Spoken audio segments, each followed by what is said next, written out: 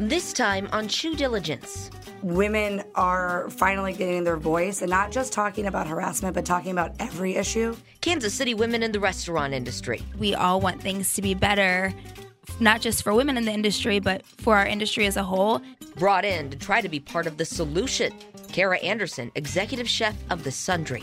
You know, as a woman that has a child, I find myself constantly apologizing. Anna Karen Ibarra from Rye. We're trying to make it an even playing field. And Caitlin Corcoran from Sava. What does success look like, and how do we get there? Back from the East Coast, representing KC in a national conversation. I have experienced some type of harassment in every single kitchen I've worked in. There's no HR where I work, and there hasn't been an HR in a restaurant that I think I have ever worked in. On this episode, this conversation can be adult in nature at times, as our guests share their stories and where they believe we go from here.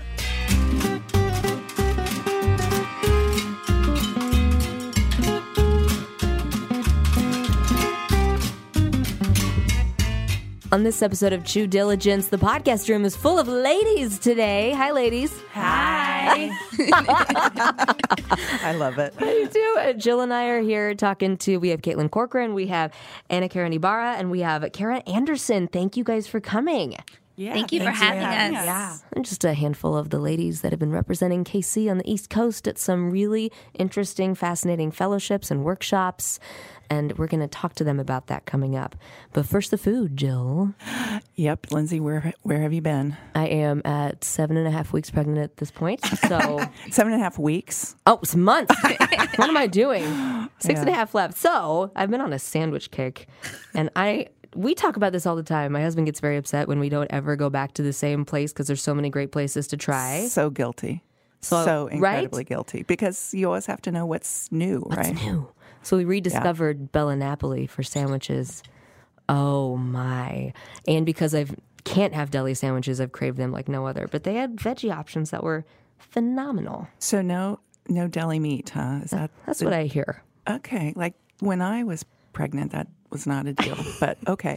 Things change every year. It's crazy, right? Yeah, it's interesting. Yeah. But okay, so you're safe and sound eating vegetables. That's a good thing. And cheese and delightful bread. Yeah. Okay, so what about you? Well, I ate at the Broadmoor at their first homecoming dinner, Broadmoor Bistro. So it was the kids' first night of, getting out there, and they were with Elise Landry, who I think is a popular gal in this crowd. Yes. Yeah, she's been on the road. I follow her Instagram, and fun travels. She's about to go to Europe for like 2 months, That's what she told me, and I was Follow just along, the Madame Croak. so jealous. Yes, but it was a wonderful night, and she was mentoring. It was fabulous to see her mentoring, and the students did a great job. I was going to say, if nobody's heard of Broadmoor, give a quick synopsis of what it is. So basically, it's the Shawnee Mission culinary program for high school students, and they can spend part of their day learning to bake, or learning hospitality, or learning how to cook on the line. So Awesome. A really intensive program run by Bob Broussard, and two of his students also help him these days. They are co-teachers. High degree of return on this particular program, obviously, when the students come back and they mentor and they teach. And That's a good sign that very something good went sign. right? Yeah, exactly. So one of the best programs actually in the country. They just got certified by ACF. 2,400 programs had been certified, and I heard through the grapevine that they were just blown away and saying this was one of the best in the country. Wow. Yeah, I mean, that kitchen is gorgeous. Like no one has a kitchen like that, do they? No. She It sets them up for failure. Like Bob opens up the cooler and he goes, "Look," and it knows what temperature the food goes in, and it knows what temperature it goes out. Oh, wow. I mean, it's so incredibly high tech. Yeah. So they have fabulous facilities, and they'll be working on their urban garden, which is fun. out back. I think it's an acre now. Awesome. Yeah. Wow. And it's going to be substantial. They're going to have an outdoor kitchen. barbecue. They're going to be able to do a whole hog out there. I mean, Oh, hell yeah. some really fun stuff. So I see parties in our, in our future. And this is a high school program. It is a high school program. That's yes, phenomenal. it is. And that's kind of what today is about bringing women in and empowering them as they learn in the food industry, and for the established women in the food industry, figuring out how to do that, right? How to make it a safe place to work, how to make it an enjoyable place to work, and a place where you can keep on climbing the ladder. Absolutely. Definitely. Caitlin Corcoran and I both have our hot tea and our sassy voices today. Hey. So Caitlin from Sava, fabulous wine bar and so much more in Westport. You're here for two reasons. You were on the selection committee for Solution Sprint for Women in Hospitality United, and Solution Sprint is what our two other guests just got back from. And Caitlin, you were also a part of a fellowship for the James Beard Foundation. Yeah, it actually, I was so bummed they both happened at the same time because I really wanted to be able to go. But the woman from the James Beard Foundation is actually on the advisory committee for Women in Hospitality United. And then one of the chefs did something at Solution Sprint and then came and was on a panel at the fellowship. So it was a little bit interconnected, and I got to hear about it before I got back home. So talk to us about Solution Sprint. Why was it needed, and what was it?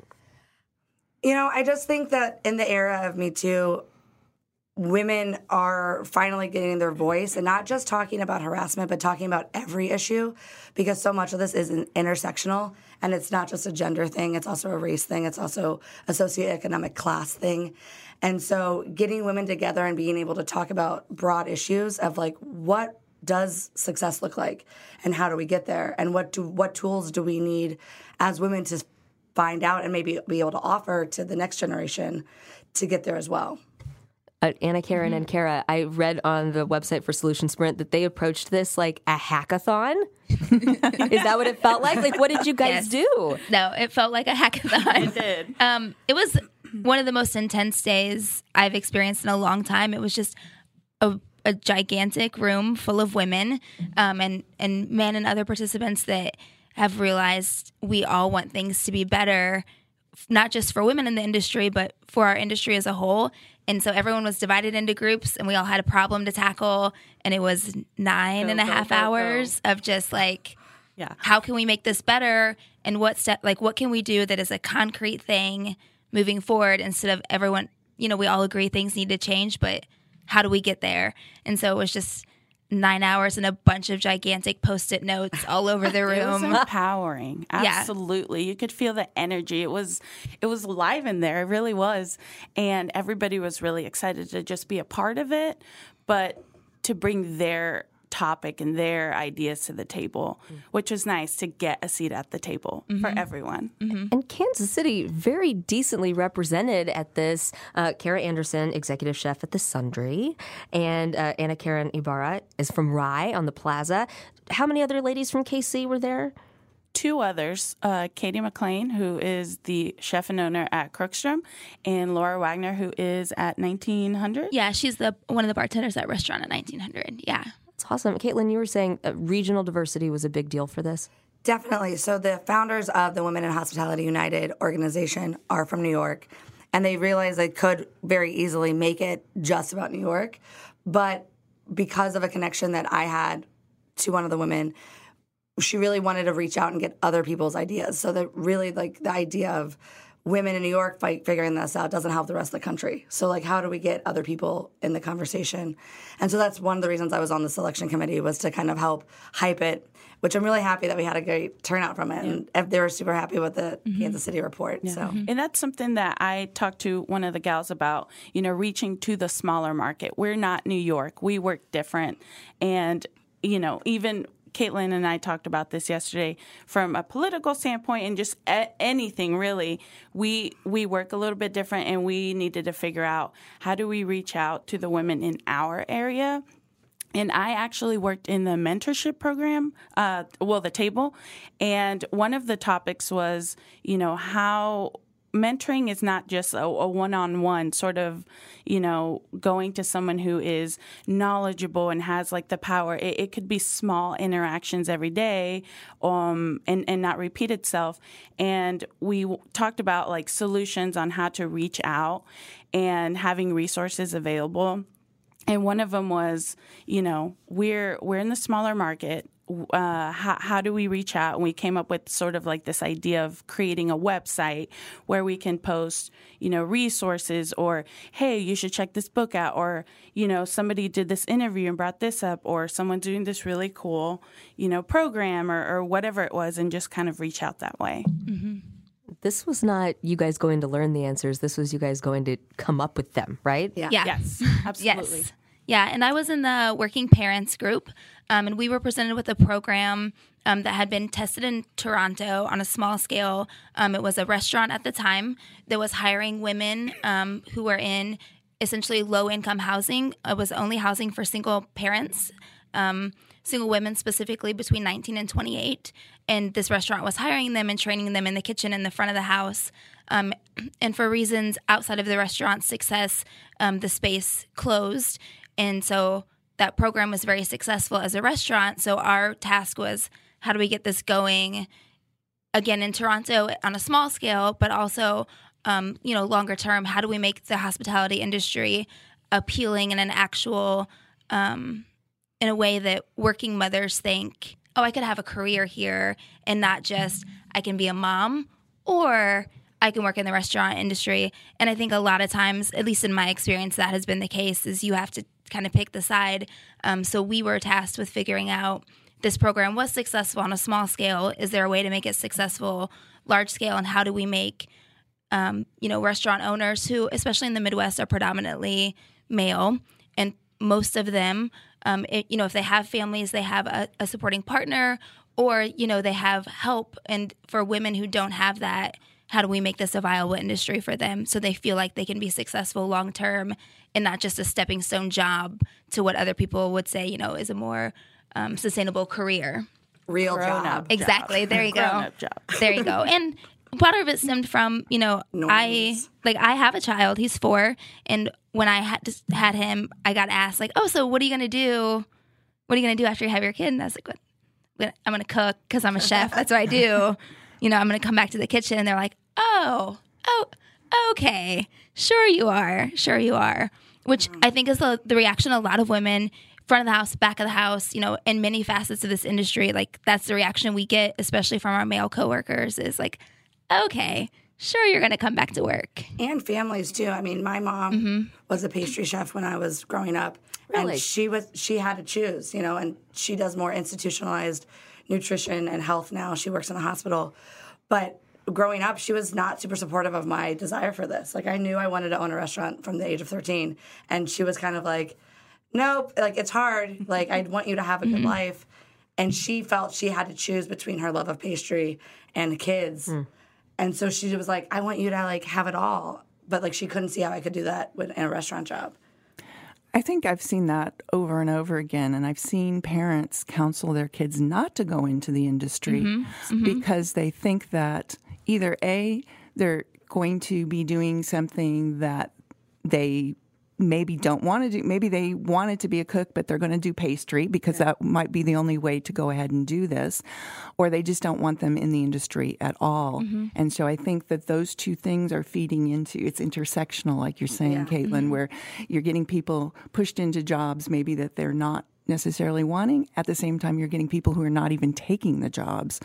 And so tell me a little bit about how you juggle with a 4-year-old, because that, I mean, I think every mother in this room, Soon to be mama. soon to be mama. I mean, how do you do it? I've always wondered how we all do it. I don't sleep a lot, I think, is the one.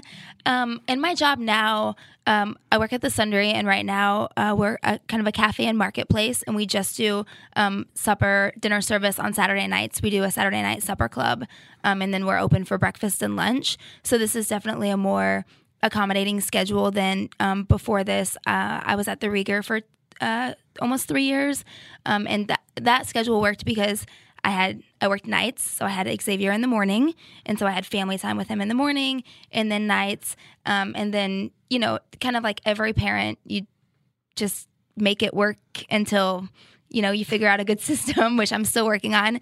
And one of the biggest struggles, and the reason, one of the perks of my job now is when I was at the Rieger, or any other restaurant that has dinner service, there is not childcare available for you if you work until 1 o'clock in the morning or midnight, or there is childcare available that you maybe don't want your kid to go to, or there isn't childcare available. I live and work in South Hyde Park. Like there's nowhere to go at that point. And so that was one of the struggles and one of the reasons that I think a lot of parents, step back or like I did, step into a position that is different hours and more accommodating, at least for a while, so you can figure this out.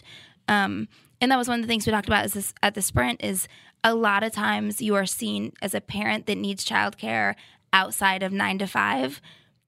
It is a very hard thing to find, and also like, well, why don't you just get a job that's during the day? Do you really want to keep doing this thing at night all the time? And there isn't a lot of support for that idea of you can have a successful career, a grown-up job that you're very proud of, and still not get home till midnight. And like that can be your schedule, and that doesn't make you a bad parent or less of a parent, because you're rearranging what your day looks like. And I think a lot of times that's the choice that has to be made is, okay, well, I need childcare. And, a lot of my friends that have kids in the industry are single parents or, co-partnering with someone in another home. And so you have to figure out how to do that. And sometimes that's the frustration that ends it for a lot of working parents is, all right, I need someone to watch my kid and I don't have that. So I have to stay home. I have to stay home or I have to find another job. And that isn't always readily available.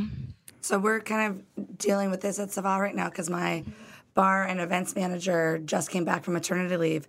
But for a small business, there's no like blueprint of how that has to go in the United States of America, which like is crazy. Like my French friends like did not believe me when I was telling them that. I was like, we don't have to guarantee them anything, like not even your job back. Right. Like, it's insane. And so many restaurants, especially because it's the turnover so high already that it's like, okay, like, we might have something for you when you come back, but who knows? Like, also, like, are you going to have reliable childcare? Like, are you going to call out? Like, what's your deal? And that's kind of the attitude. And so that's why I'm like, really excited about, like, trying to become a better boss and, like, a better employer is, like, how can we make this work in our system? And, for Sarah, like, I think we're doing a great like balance right now. Like she has 2 nights and those nights are the nights that her husband can be at home. He's also a beverage director, so has a little bit more untraditional hours.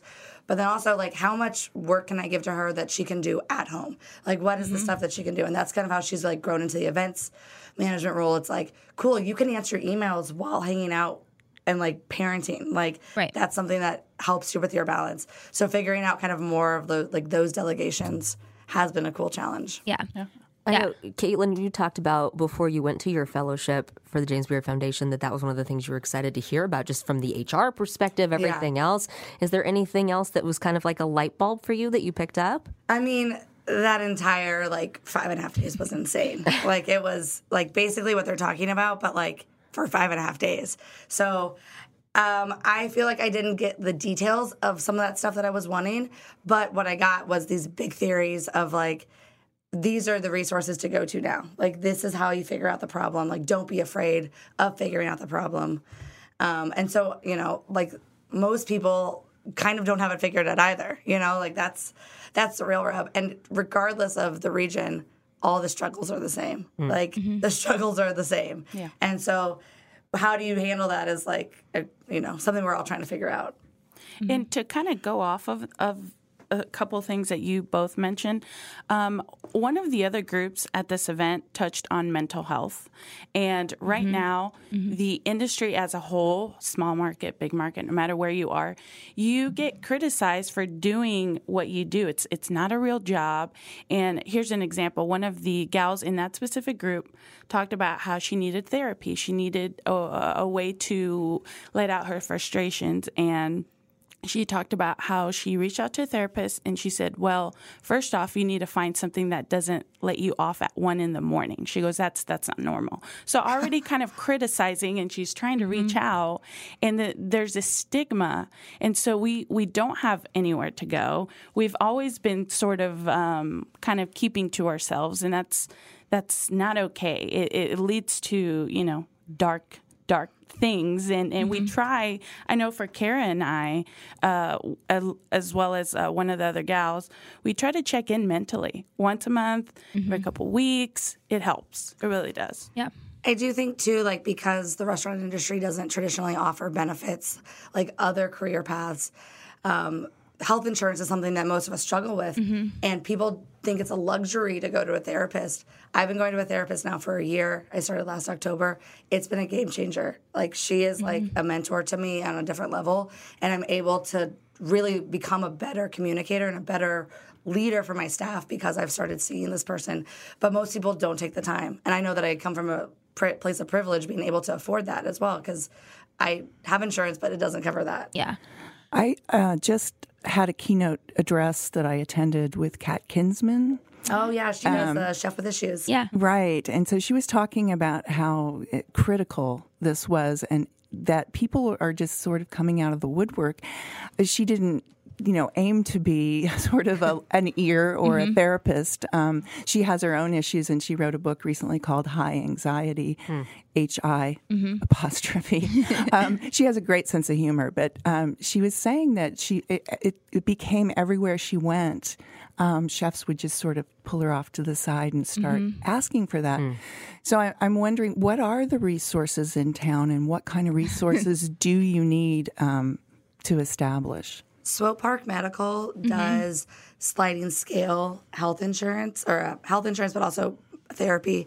And honestly, what I found is a lot of therapists in town do sliding scale, but they don't have a database that you can like search for that. Right. So that you just have to kind of like hear a name and look and see if they do that. Like my therapist does that, but it's something that like I had to like kind of ask about.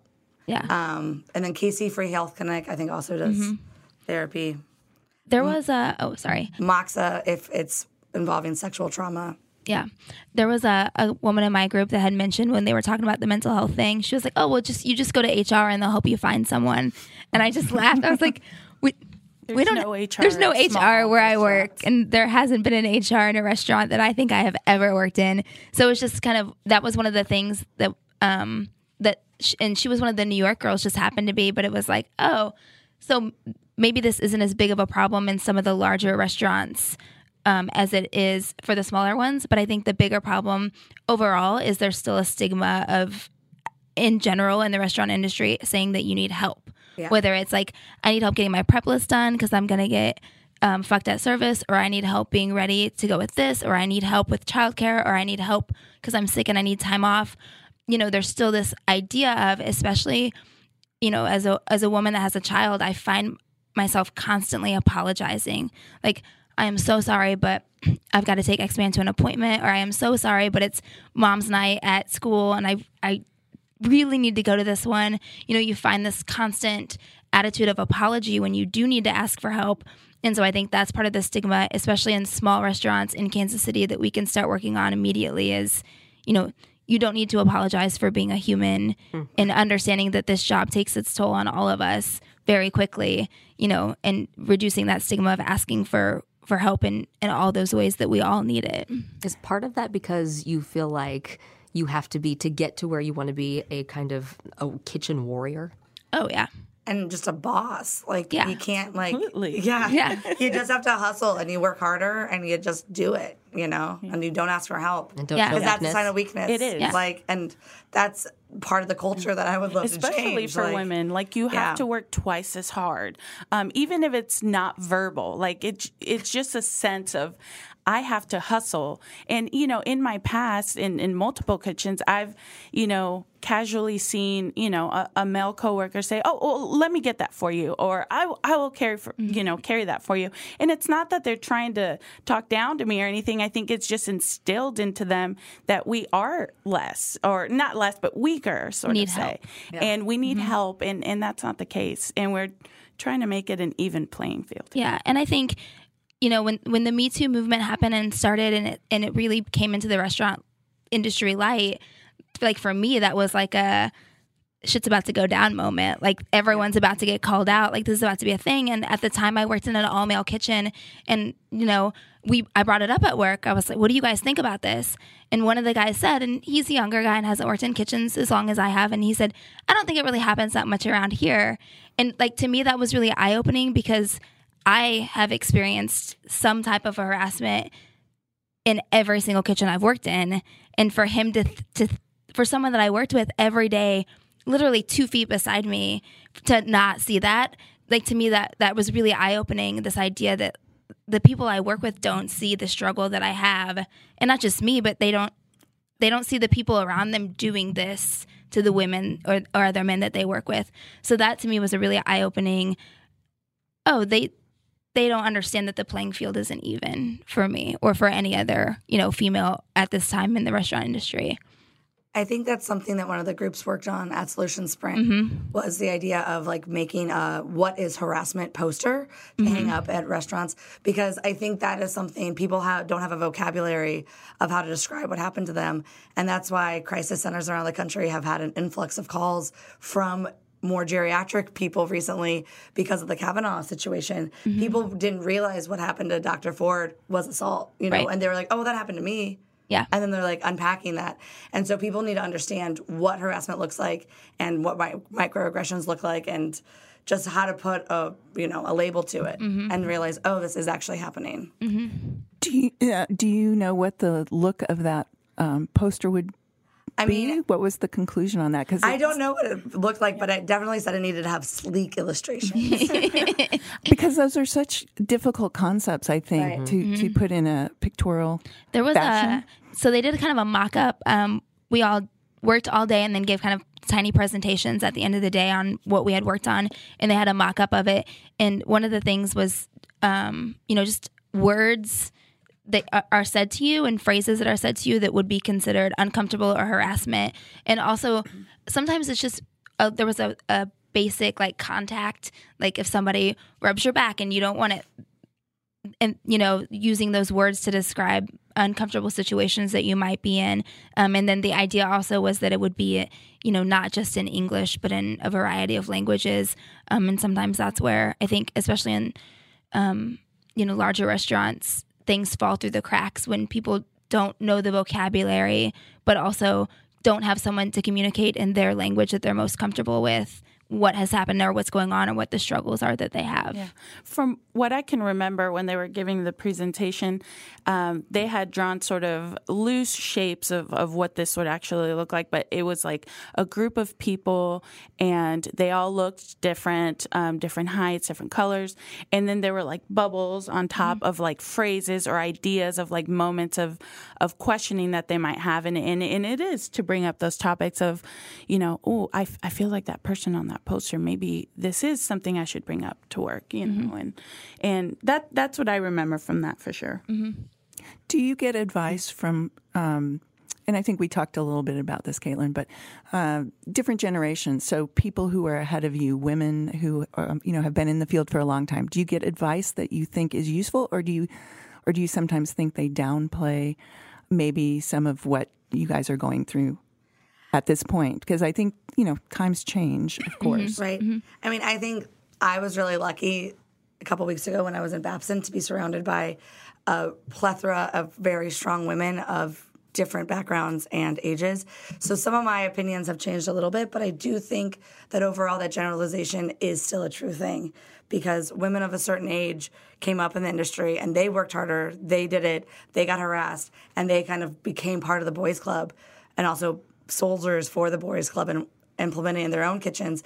But they, I think, don't realize that like it doesn't have to be like that. And that's what we're realizing. And I think it's not just because we're women, but I think it's a generational thing. Like our generation is like, this has got to stop. Yeah. What is going on right now? And that doesn't mean that their experiences aren't valid. They Exactly. worked hard to get, it's harder than we have, but we're trying to not continue that pattern. Right. And to change the whole culture, and specifically in the restaurant industry, but overall, I think across the conversation, like the nation, just like needs to change. Yeah. And something that I was actually talking to Howard about a while back is, this was a great way to network with other women, and other careers do it too. Doctors, lawyers, they have networking events. Why can't we do that? We need to take ourselves seriously and create a career path for ourselves. And by that it means shedding light on all of these topics and creating a safe place to work so that we can take ourselves seriously first, and then let everybody else see that as well and be proud of that. Yeah. We were in the parent group, we were talking about examples of workplaces or career paths that do a great job of supporting working parents. And I brought up, we know when I was a kid, my mom was a nurse in an OBGYN floor in a hospital, and she worked long hours and late nights, and you know how that goes, schedule changes.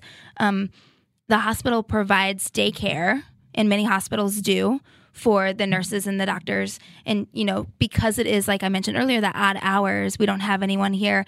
And I brought that up to the group, and one of the women who was in our group who didn't work in the industry, she was an HR representative for outside of the restaurant industry. She said, yeah, but that's a very specialized field, and very specialized jobs.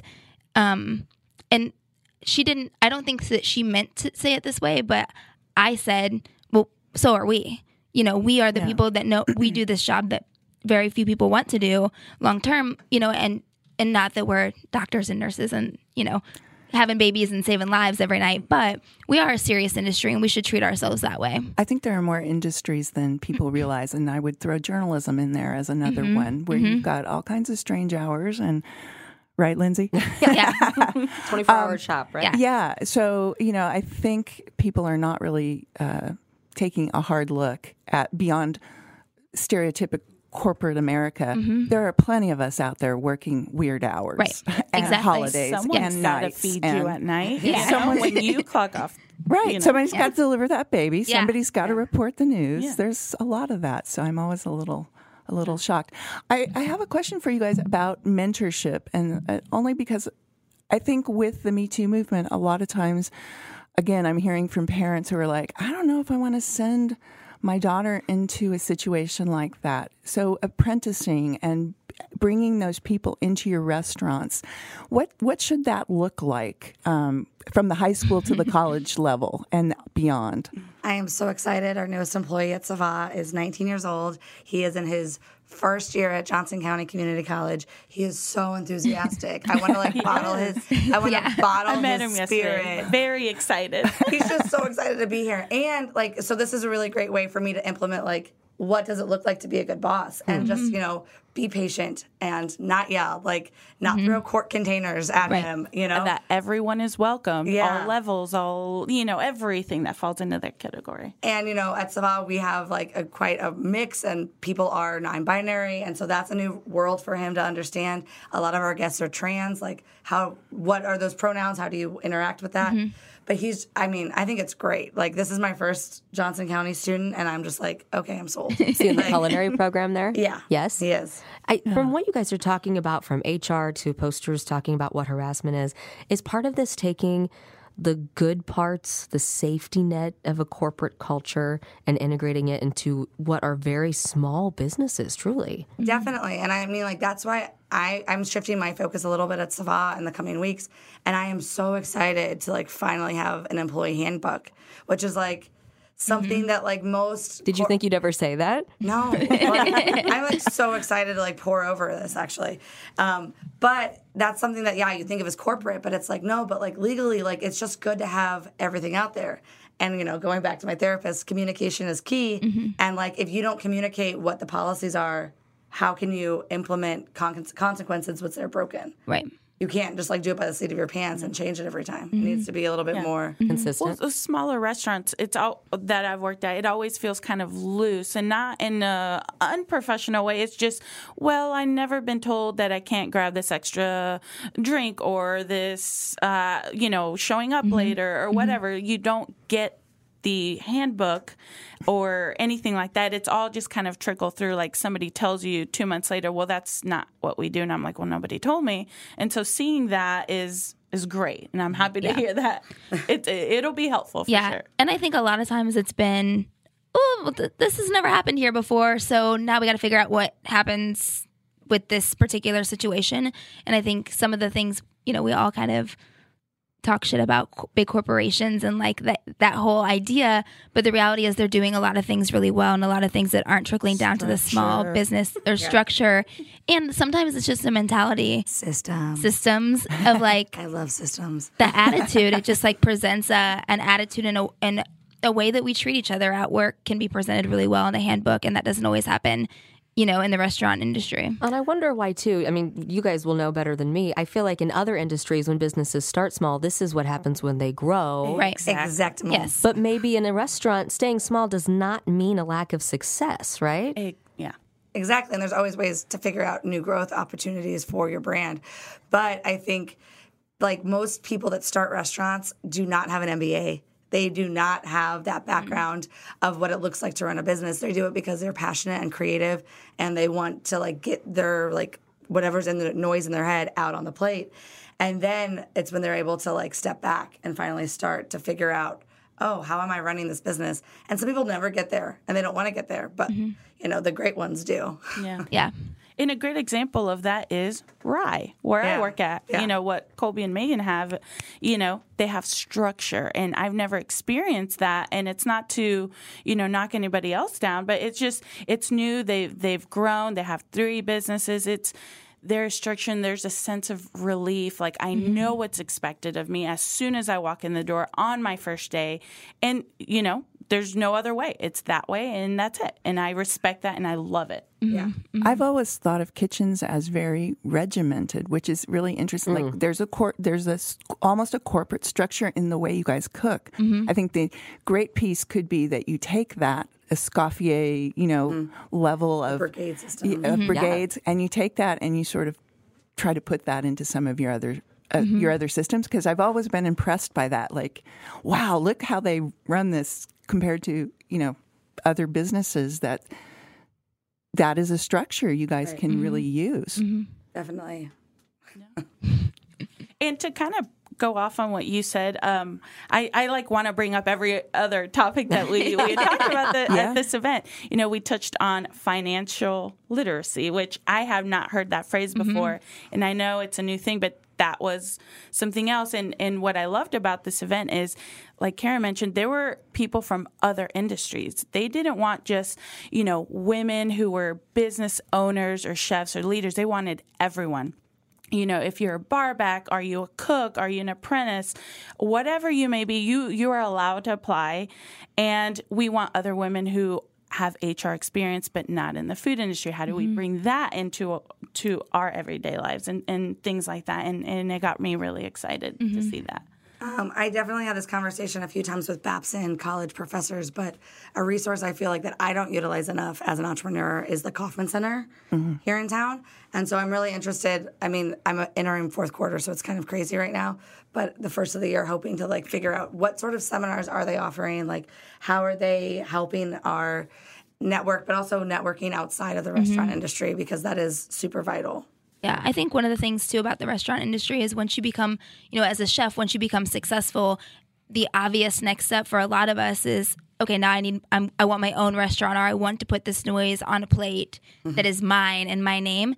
And so as you get promoted within the industry and you become, you know, in charge of things and executive chef or chef owner, you suddenly are doing less of that cooking thing that you're so good at. And now you're doing spreadsheets and schedules and like food costing and all these things that you know how to do, but you like that isn't your specialized skill. And so sometimes it feels like you need a resource to help you be better at this business stuff that is not what you're necessarily great at, but you have to be to make your restaurant successful. And some people are not good at that. Yes. They don't even know where to go. So having that available would be super vital. Google it all. Yeah. I'm not kidding. I live on Google. Literally Google everything. Yeah. Zingerman's offers in, is it Wisconsin or Minnesota? They offer some really awesome classes, and their books are phenomenal. But like Google. Like, it sounds really silly. But That's where everything is. yeah. Well, and again, Lindsay and I are shaking our heads because we're like, yeah. So also probably, you know, cross-pollinating across, you know, I'm sure there are other businesses and other industries that can be really helpful. And one of those wider topics out there that I think we haven't talked about yet is the wage gap. Let's talk about that, because I was at a conference recently, and somebody she was on a panel and she just said how much she made, and I was kind of shocked. Yeah. So honestly, I'm of that era. When I grew up, my parents were like, "You never share that." And also, I was in a corporate setting where that was frowned upon. So no one shared. And I'm wondering how you guys feel about this and how you go about it. Yeah, it was really interesting. One of the groups, like AK said, was financial literacy, and their presentation, they stood up and said, both of the women said, "This is my job. This is how much I make. This is my benefit package." And that floored me, because it's always been so, at least I was taught, and it might be a Midwestern thing, I'm not sure, but it's always been kind of a hush hush. You don't say anything.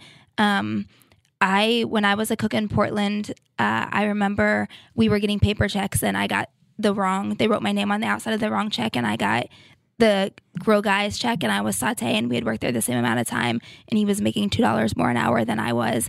And I just remember instant rage. Like, why? Why? And I don't know necessarily that it was because he was a man, but I do know we hadn't talked about it. No one had asked me. I hadn't thought to ask, what is the pay rate? What is the average rate that your cooks are making? I hadn't thought that, because I was so excited as a woman to be given the opportunity to be the saute cook in a very busy kitchen, that I was like, yeah, you want to pay me $9 an hour? Yeah, I'll be here 4 hours early, and I'll be the last one out the door every day. Yeah. And sometimes that's the mentality we have. So when they stood up in front of the group and said how much they made, I was like, oh, that is awesome. And it felt really empowering, the idea that we can talk about this, and it's not a shameful thing. No one thinks that you don't love your job because you want to get paid to do it. Yeah. You have to make a living.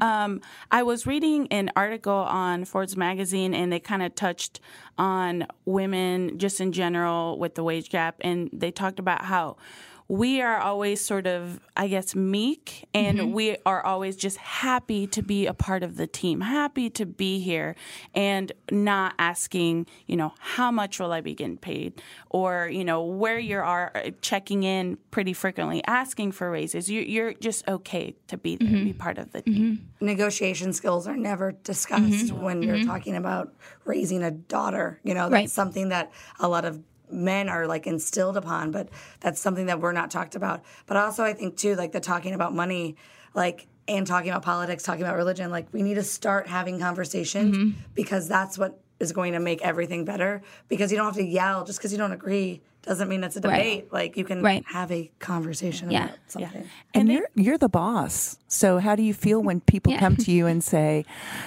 Caitlin, I need more money. Come on. How come you didn't pay me as much as so-and-so? So, I mean, everyone starts out for us at the same, and then basically it's based on how long you've been there, because we've had people that have been there for 4 years now, or, a performance as well. And so it is something that we assess, but it goes into the corporate structure, having a handbook that says in 90 days, we're going to do a review, in a year or 6 months, whatever this is this timeline for what a raise looks like is important.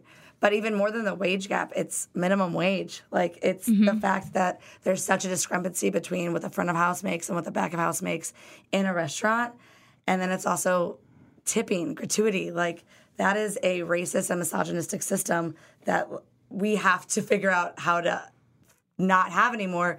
But people don't know how much the price of food is, because so much is being commoditized by the government.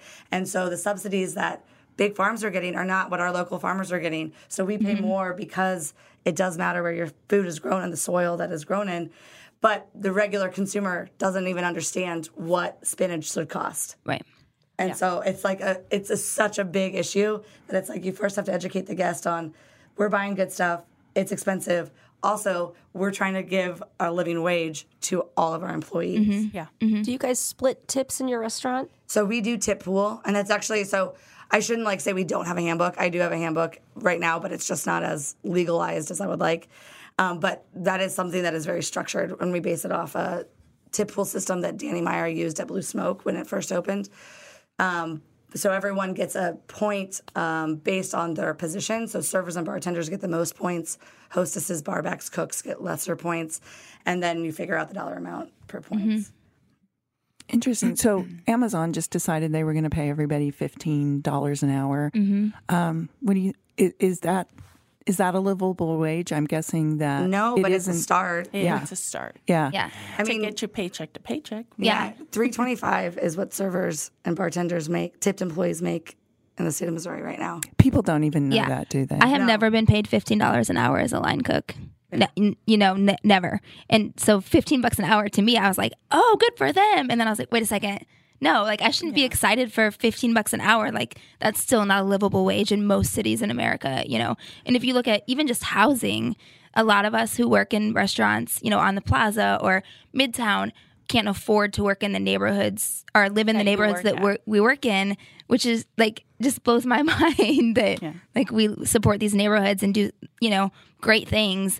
And then we aren't the ones that can afford to live there because we're not making, a living wage as a cook. Yeah. And to touch back on what we were mentioning earlier, the Wage Gap Group worked really hard. They came up with a pledge that we could actually possibly really put into use and have restaurants have it on their wall at work if they're willing to have that.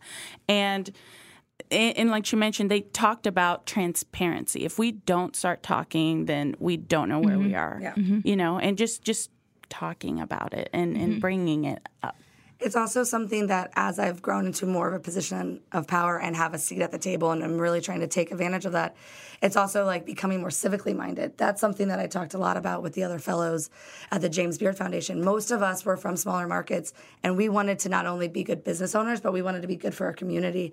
And so there is a ballot initiative on November 6th for raising the minimum wage to $12. So get out and vote. Vote. But, just really understanding that voice as someone who has one, like, and taking advantage of that. In as a restaurant owner, when the minimum wage would go up, if it went up, would that negate tipping?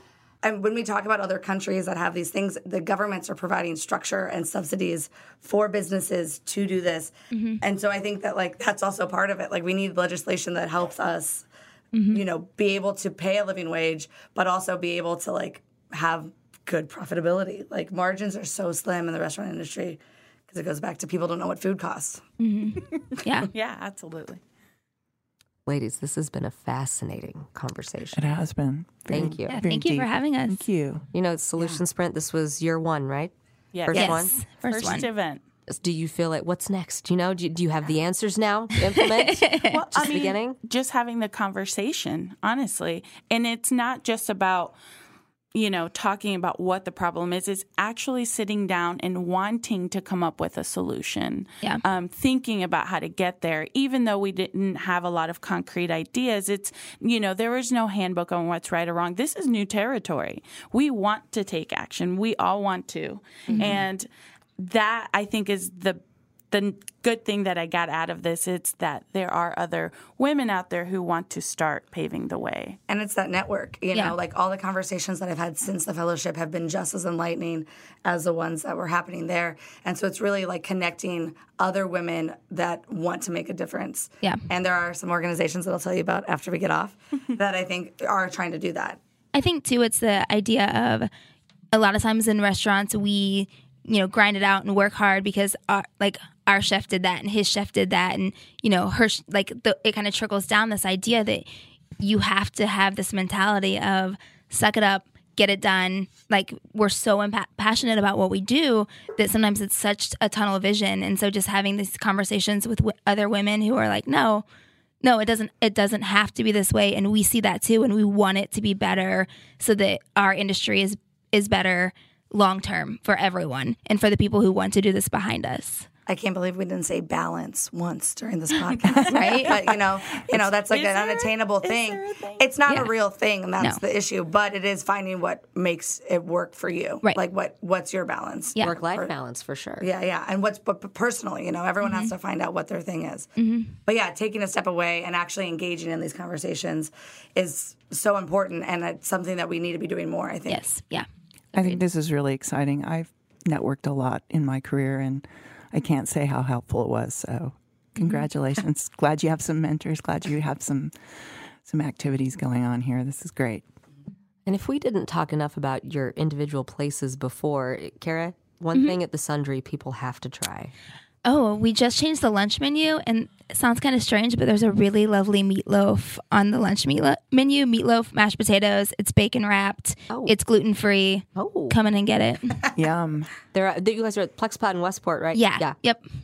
What do you think, Anna Karen? I tell this to my friends and my family all the time, and something that I've always been doing is Rise Steak Night, and Caitlin is the one who introduced me to it. Yes. So in Leawood, they do it on Mondays, and here at the Plaza, they do it every Sunday. And for a fixed price, you get 3 courses, and you get to pick Pie. pie. So Yes. it's a great way to get introduced into the restaurant. If you like steak, you're out to celebrate, you get a little salad or soup, then you do the steak with a side, full side, and then the pie. So, Yum. And they usually have wine specials as well. Yeah. yes. Caitlin, what about you? This will be controversial, but we have the best pommes frites. Yes. Yes. No lie. Sava. Yes. Yes. So pommes frites and champagne should be your next pairing. They just go together so well. The perfect I just pairing. had a whole thing of fries yesterday. I love it. actually. Also, Sava is located outside of the barricade in Westport, so please join us Friday and Saturday till 1 a.m. That long list of things you can't bring in. Yeah. You can bring in take 'em all- Magic 8-Ball to Yeah. Sava. It's fine. Bring it in. You can bring your kayak. That's on Yeah. the list. Yeah. Umbrella, even if it doesn't say it's going to rain. And I know I said this last time you were here, but duck fat kettle corn all day long. All day. I'm telling you, it really did help induce someone's pregnancy. So if you need some, it's those Calabrese chilies, you know. I have it written. Gets that labor written going. down. You guys, thank you so much. Yeah. Thank you for you. having For us. having us. And by the way, please go download and subscribe to Chew Diligence. And we'd love if you give us a rating, right, Jill? I hear that's the way to go. 5 stars. From my son who listens to all the podcasts. Jill's So- son is our podcast consultant. That's Yeah. right. He loves that. So he loves being mentioned. We'll see you next time on Chew Diligence.